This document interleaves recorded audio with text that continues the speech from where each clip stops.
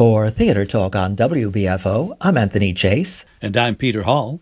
And I know I am leading a tour to New York City at the end of January with Buffalo, Toronto public media folk, but I was also there this past weekend and saw a bunch of stuff. But I suppose the one that might intrigue people most is the new Stephen Sondheim musical, and people were saying, how is this possible? He's dead. But he apparently approved production of one more show before he went and did that.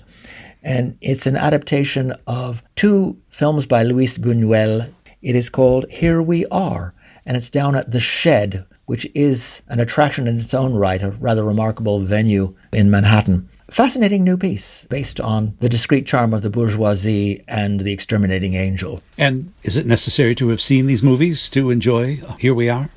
I don't think so, no. They depart substantially from both films. They are adapted and rather freely. Question, is this a late-in-life work by Sondheim? Yes. So it's the last thing he created? Yes. Wow, very exciting. Anything else? What else did you see? Well, I saw The Cottage, which is by Sandy Rustin, and it is a contemporary comedy in the style of Noel Coward and set in that era about a couple cheating on their spouses, and in the opening scene she reveals that she sent a telegram to her husband revealing the affair, and her lover seems terribly concerned about the feelings of her husband and says, why are you so concerned? Well, he is my brother.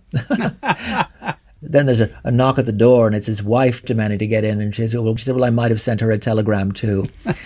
It stars Eric McCormick, who is Will on Will and Grace, and Laura Bell Bundy, the original Legally Blonde. Very, very amusing, and it will continue for a couple of more weeks. That's The Cottage. I saw The Shark is Broken, about the making of the film Jaws by Ian Shaw, the son of Robert Shaw.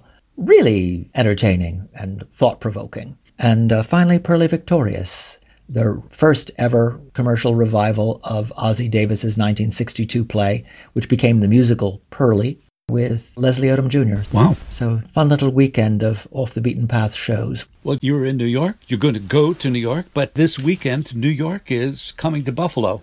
Actually, it's going around the world.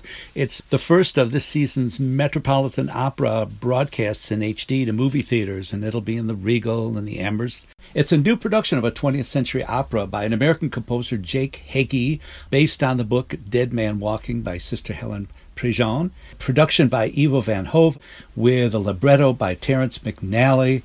The music director of the Met, the maestro himself, Yannick Nézet-Séguin, is conducting the pit, and famous American mezzo-soprano Joyce DiDonato will play the role of Sister Helen. And all of their 20th century operas are just so exciting. Even though it's in English, with opera, it's still helpful to have surtitles projected, and so, of course, you'll get that, and great intermission features as well. Anyway, 1 o'clock, live, a live broadcast this Saturday. And if you can't make that, you can watch the taped rebroadcast next Wednesday at 1. Same theaters. Well, I'm thrilled that this is happening because this is one of the only works by Terence McNally that has eluded me. I even saw all the episodes of his 1984 TV show, Mama Maloney. So very excited to have an opportunity to see the opera Dead Man Walking. You do know he was the witness at my wedding. I do.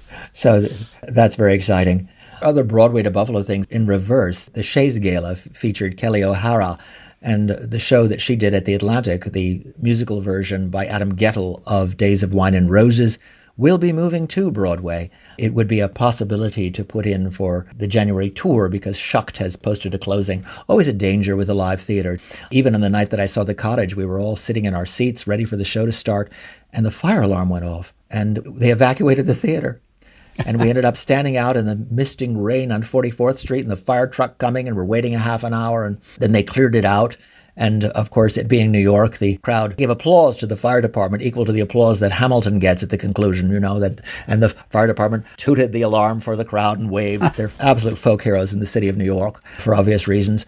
And then the fun part, the cast returned. They had been evacuated to backstage at Some Like It Hot.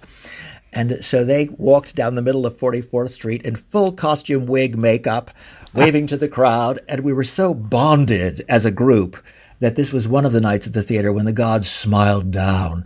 Anything they did, huge laughter, applause. And afterwards they were all saying, well, that was a performance to remember. And I'm so glad I was there for that one. For Theatre Talk on WBFO, I'm Peter Hall. And I'm Anthony Chase.